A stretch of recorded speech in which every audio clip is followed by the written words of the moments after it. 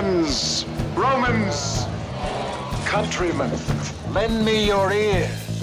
You're listening to Oh Brother, When Art Thou? And now here's your host, Neil White. Welcome to Oh Brother, When Art Thou? I'm your host, Neil White, joined as always by my brother, David. Spring is sprung. It's officially spring, David. Lots of things going on in the world. How are you doing? I'm doing pretty good, Neil. I am as well. It is nice to have spring here, and couldn't be better weather for a podcast. So let's talk about some history, David. I'll ask you the question I always ask to start the podcast. Oh brother, when art thou? Neil, it's June 3rd, 1943. And Lord Milne, formerly General Milne, is standing up in the British House of Lords in order to deliver a blistering attack on the government's entire press policy. The thing he most wishes to denounce is their obsession with secrecy. He repeatedly criticizes their willingness to conceal heroic deeds and the ongoing course of the war from the British public in their hunger for the slightest operational advantage by overuse of confidentiality. And he brings up, to emphasize his point, an example, a battlefield example of precisely what he's discussing, as he insists. The Germans know what happened. They were there. The army knows what happened. They were there. The only people who do not know what happened are the British public. And this inspiring event, this moment that he argues should be remembered and expounded upon because he feels that it would inspire the people of Britain in this long struggle, was a bitter, hard-fought action which ended with a full 95% of the British unit engaged dead. Well, David, I can see why maybe the government wouldn't want to tell people about 95% casualty rate. That is not very good. What is this action that Lord Milne is so eager to have the British public hear about? Well, let's jump back a few months to early February 1943. The campaign in North Africa is starting to wind to a close. Rommel has lost the famous Second Battle of El Alamein in the Western Desert, and the classic clash of tanks, which we all discuss, is over. He's retreated back to Tunisia, his best hideout. So Rommel is the German general, and he's been defeated. Rommel's the German general, and he's retreated back, but his army has not been destroyed. He's taken a loss. He's not gone. And then, another bold stroke by the Allies, they also landed on the other side, coming from the Atlantic. American troops landed in Tunisia proper and advanced over the mountains, driving Rommel back into a pocket. The plan for the year is to wipe out that pocket and then plan the invasion of Italy. But of course, that critical invasion can't begin until Rommel's forces in Tunisia have been destroyed, and both sides know it. All right, David, so Rommel is stuck between a rock and a hard place. The Brits have him on one side, the Americans on the other side, and he's stuck in between the two of them. What is the plan to get at him and finally wipe him out, David? So the Allied plan is simple, a concentric advance. Every unit surrounding his pocket is to advance as best it can, and they're just planning to drive him straight into the sea and wipe out this German Africa Corps that has been his command. But of course, Rommel knows that that is roughly what is going to happen long before the actual advance begins. So he flies to Italy, and in a major conference with other senior German army commanders, decides that the best defense is a good offense.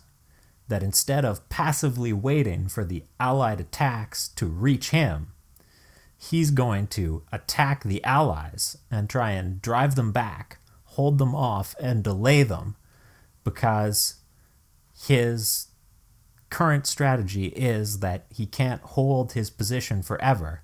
So everything is about delay. He needs to gain more time for the fortification of Italy. All right, David, this sounds a lot like the classic board game Risk. Going to try and get on the offensive here, maybe get some victories and give himself some time so that they can protect Italy, which of course is an Axis power at this point. So David, what options do the Americans and the Brits have here? Is it just a matter of trying to hold on, or can they counter this move by Rommel? Well, it will of course vary depending on what units you're talking about. The first attack is actually on Rommel's erstwhile Vichy French allies, who, some of whom have switched over to the American side when they realized how overwhelming the American landed forces' power really was and joined the Free French. Rommel attacks them and quickly drives them back, but of course the Americans are able to simply accept those French units into their lines. So Rommel's second attack is aimed at the Americans. This is the famous Battle of Kasserine Pass. The Americans are driven into disarray and only saved by the narrow mountain pass at Kasserine that they're able to retreat into and establish a defensive stand. The Americans, of course, will fire the general commanding this debacle and replace him with General Patton. But in the short term, the American advance has been stopped, and Rommel's counterattacking strategy is looking good. And this brings us to his first attack against the British. He wants to pull off roughly the same thing he just did against the Americans, and he's already selected the location he's going to try and do it. Again, a narrow mountain pass in Tunisia at a place called Hunt's Gap. All right, David, and why has Rommel selected Hunt's Gap? Well, he's trying to pull off, again, the same thing he did at Kasserine Pass. He knows that he can't go on a continuous advance anywhere because the Allies might try and lure him away from his own supply base by retreating while letting their other army, because there's always an army on the other side of Rommel, he's surrounded, letting their other army rush and try and capture his supply base, leaving his troops, and especially his tanks, which of course need gas in order to move, stranded. So he doesn't want to spread himself too thin here and get cut off from his home base. He's got to kind of push out in small steps that he can defend his back supply line. Exactly. And that's where these narrow passes are useful. If he can drive the Allies back into a narrow pass and get them compacted together into a narrow space that he can fill with minefields and artillery, then he can establish a better defensive position in the aftermath of a short attack, which is what he's looking for.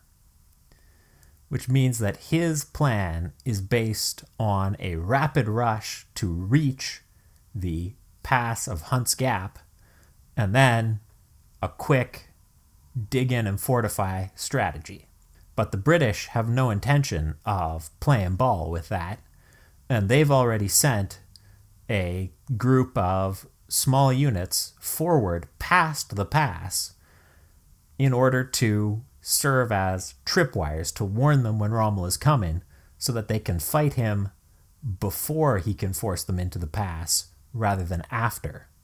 So they want to do the fighting out in the open where there's more room to maneuver and less chance of them getting trapped like the Americans were. Exactly. And the action that Lord Milne was discussing is going to revolve around one of these small units sent out on its own to serve as a tripwire to warn when Rommel's forces are coming. It's the 155th Battery of the Royal Artillery, and they've dug in at a small town named Sidi Nazir. So David, the idea with these units is that they're just sort of a small unit, so at least in theory, if they get lost or are overrun, it's not a huge loss for the Allies. Of course, it's a terrible loss for the men involved, but the overall force isn't overrun. But it also gives them a chance to know that Rommel's forces are coming, so the main force can get ready. They're sort of an advanced scout, but in a defensive mode rather than an offensive scouting thing that we would normally think of. Am I getting that right? Exactly. There's only 135 men in a standard Royal Artillery battery like the 155th. So, by the standards of a full Second World War army, that's not a lot of guys.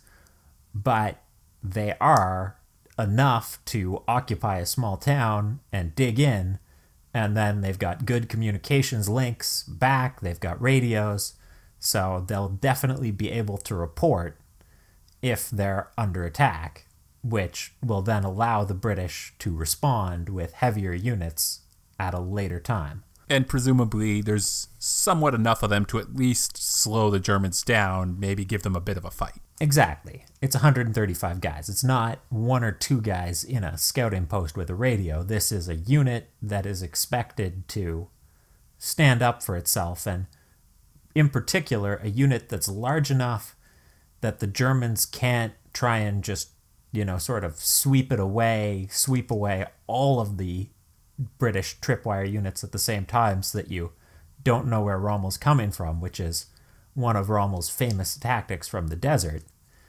That won't work here because he would have to scatter so many forces to wipe out each tripwire force. You'd have to send enough guys to know you were going to win that he would be dispersed everywhere and strong nowhere. All right, David, how do these guys get selected for this? Do they volunteer? Because it seems like this is not the group I would want to be joining. No, they're a standard artillery battery, and like any other British Army unit, they get their orders, which are to advance to Sidi Nazir and dig in. Most likely, no one stops to explain to the full unit what their specific goal is here, although their commanding officer, of course, would have been told just so that he knew how important it was to send radio messages immediately. It's not a special volunteer kind of duty. This is very standard in many ways. So the 155th Royal Artillery, along with some other units, have been sent out. They've dug in, David. So now they're waiting for Rommel and watching the desert, David. Indeed. And meanwhile, on the German side, Rommel is back in Italy at another high-level conference because, of course, the German General Staff is very concerned about the events ongoing. But it's also a deliberate deception. He knows that his movements are tracked, and he's decided that this time the attack is going to go in when he is out of the country, because he's hoping that that will mean that the Allies will believe that he wouldn't choose that time to attack, but he trusts his own subordinates, in particular General Hans von Arnim, to handle this battle just as well as he could. And so he's also, before he leaves, organized the plan for the initial attack. He's gotten his hands on some of the very first Tiger tanks ever deployed anywhere in the Second World War. And he wants them to be the spearhead, a tank-heavy assault force to march in a narrow approach, heading as rapidly as possible for Hunt's Gap, hoping that if he can seize it quickly, he can also trap some of these tripwire forces which have been sent out past the gap, not only seal off the gap, but trap those forces away from the main British lines and capture them all. So he does know, David, about the tripwire forces and that there are going to be British forces waiting for him and dug in and ready to communicate back to the main force. He knows that they exist, but he doesn't know about all of the locations where they are. He's just guessing. So when he orders his approach march, he picks a road he hopes won't be too heavily watched. But unfortunately for him, and very unfortunately for the 155th, it's a road that will lead them straight past the small town of Sidi Nazir. So the entire German force, David, is headed ready to push back the British, and they are on a collision course with the 155th Royal Artillery. What's the first sign, David, of the fight to come? Well, it's February 26th. The German tanks are advancing across the desert. Meanwhile, the British are, well, the main battery is dug in the town, but they have observation posts of their own on the high ground, a hill not far away. And the observation post suddenly starts reporting dust plumes in the distance, quickly turn into reports of tanks approaching. The gunners scramble up, they rush to their guns. The radio men are already hammering out the initial message, reporting the advance, and the CO, standing by the radio, gets a message quickly sent from the British First Army headquarters, offering him permission to withdraw if he feels that that's a feasible option. So he grabs his binoculars and looks to see the German tanks, which were only dust plumes moments ago, but because they're rushing at full speed across the desert, he can already see the tanks individually pick them out. He knows that means they're moving too quickly for his men to retreat on foot, and he doesn't have enough trucks to take away all of his men at the same time. So he decides that trying to flee and leave men behind is not acceptable, and orders his men to continue their defensive preparations. So he has the opportunity, David, at least from his commanders, to try and retreat, but because of the speed of the Germans, he's not going to do that. He's going to stay and fight his small force, just 135 men, to fight against this entire German attack. What sort of strength do the Germans have? I should really split this into two. The total Operation Ox Head, which is the German name for this attack, is massive. It has over 100 armored vehicles, tanks, half-tracks, self-propelled guns, not to mention thousands of infantry, all of them mounted in trucks, all of them part of this mobile attacking force. But the group that's the spearhead, that is running into the 155th at this moment, obviously is much smaller. It's only a few dozen Panzer IV tanks, less than 10 of the new and feared Tiger tanks, plus maybe between 400 and 500 infantry altogether are in the Kampfgruppe, the battle group, which has just stumbled across the 155th and is about to find out, because when we last left them, the British knew that the Germans were coming, but the Germans had no idea that there were British anywhere nearby. So, David, what's the first sign for the Germans that they have stumbled upon one of these tripwire scouting defensive positions? So the first sign for the Germans that they've stumbled across a British force is when the British guns, 25-pounder field guns, they're not designed for anti-tank work, but they do have an anti-tank shell just in case, open fire at close range. It's a deliberate ambush. The 155th are veterans. They've fought in actions before. They don't try and open fire at maximum range because they know that giving away their position is to give up a major advantage, and they want to save their fire for the moment when they're going to have the best possible accuracy, when the Germans are close enough that they're going to hit.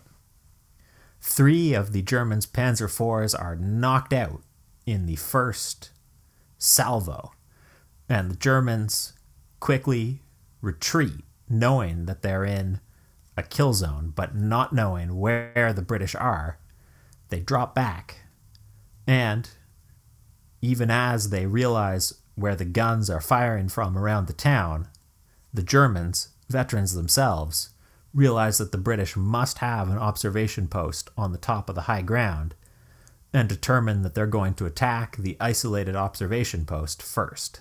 All right, that makes sense, David. A good strategy for the Germans to go after that observation post, and some cunning savvy there to figure out that that's a viable option for them. How does the battle play out? Unfortunately, I've already mentioned that the 155th will take heavy casualties.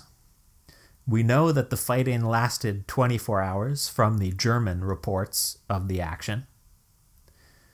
We know that the observation post was wiped out first, and that after that, the Germans, attacking the guns repeatedly, had several attacks driven off by heavy fire from the British gunners until they finally managed to break into the town.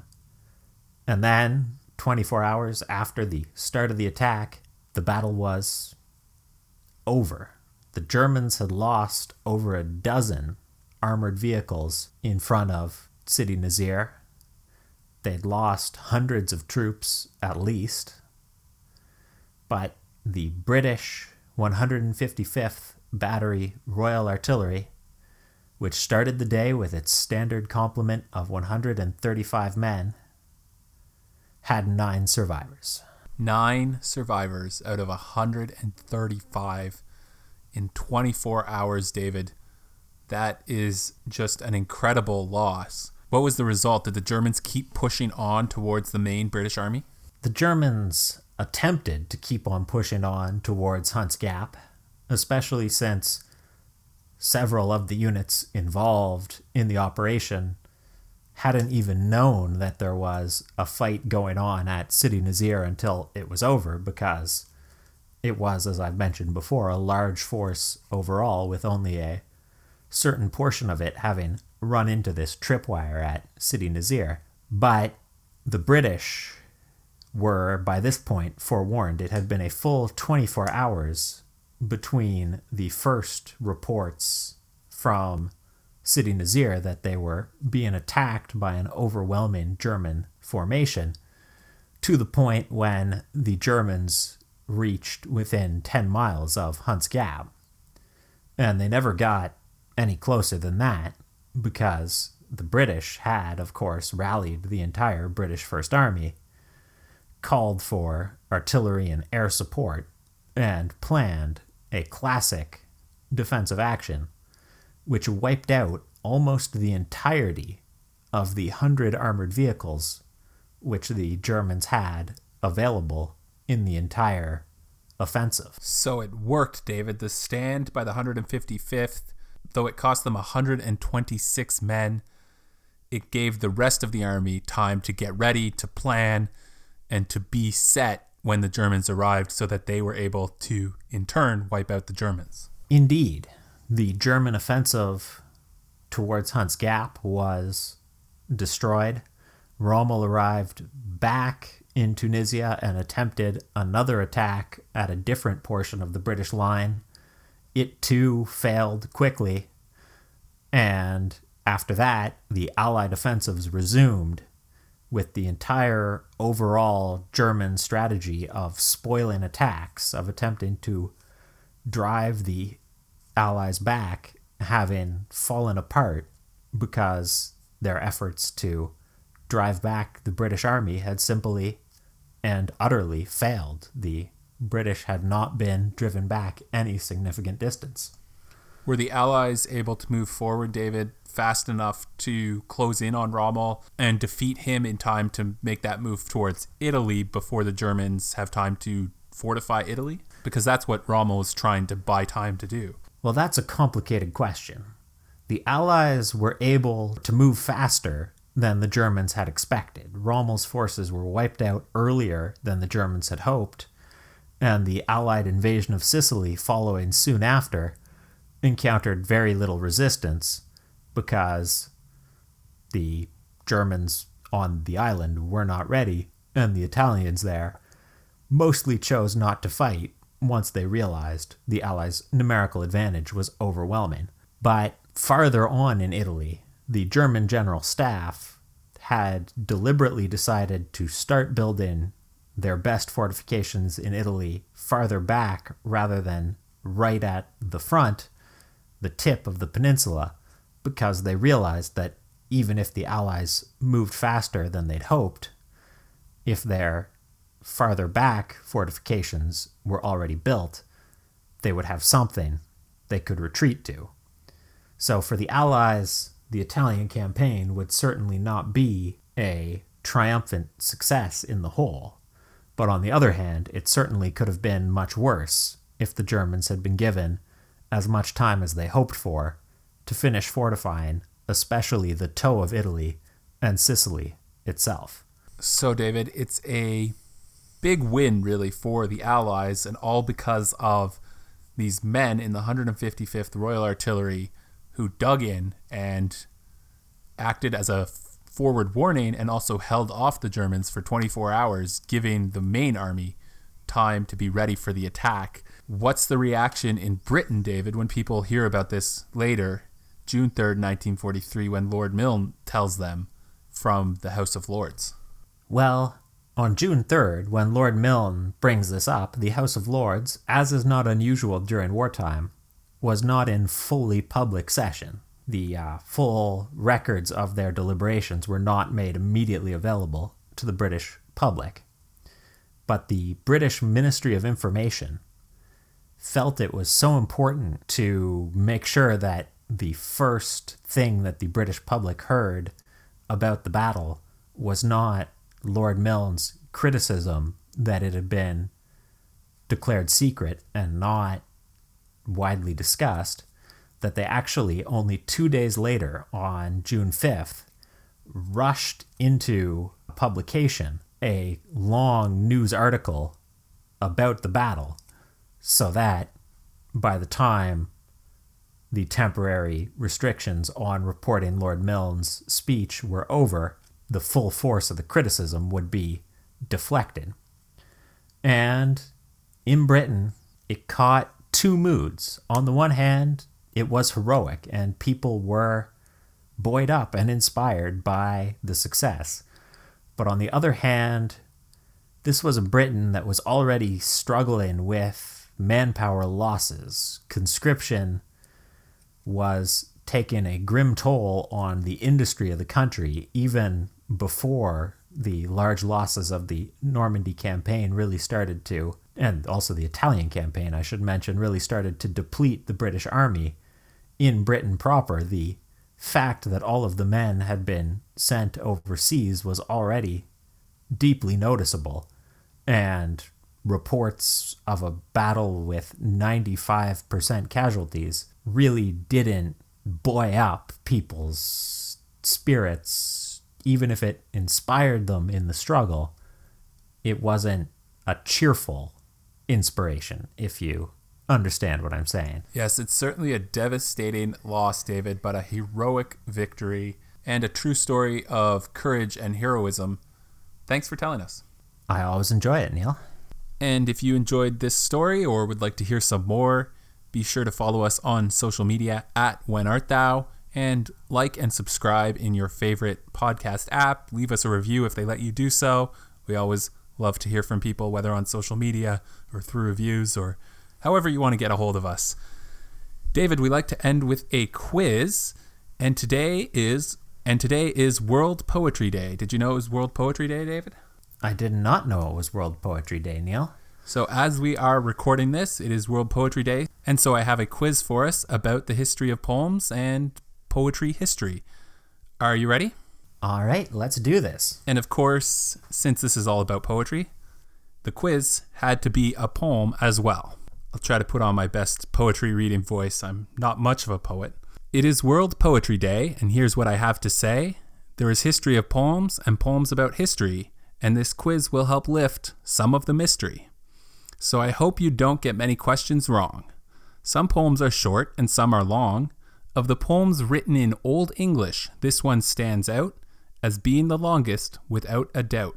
Well, I'm afraid I won't be able to answer in rhyme impromptu, so you're going to have to accept my answers in prose. And the longest Old English poem I really am not sure. I only really know one Old English poem, so I'm going to go with Beowulf. Beowulf is the poem we were looking for.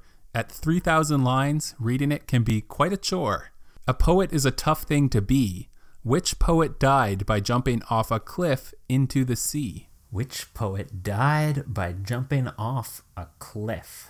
Oof, that's a tough one. Certainly, poetry is not always the most uplifting of occupations, but I really don't know. Perhaps one of the famous darker poets, maybe of the Romantic era, somebody like Lord Byron. Actually, Sappho, the ancient Greek, was the poet who met this end. Now let's move forward in time to the country of England. Which of their poet laureates was the first, and definitely not the worst? The first English poet laureate.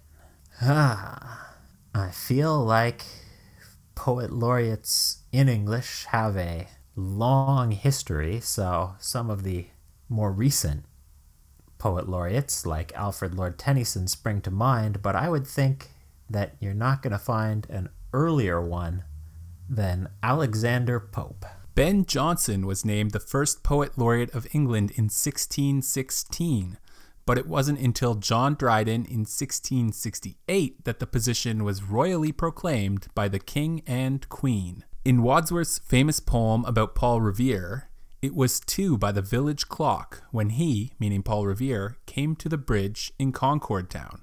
Is that how it really went down? Now we're discussing the accuracy of a historical poem. That's an interesting change.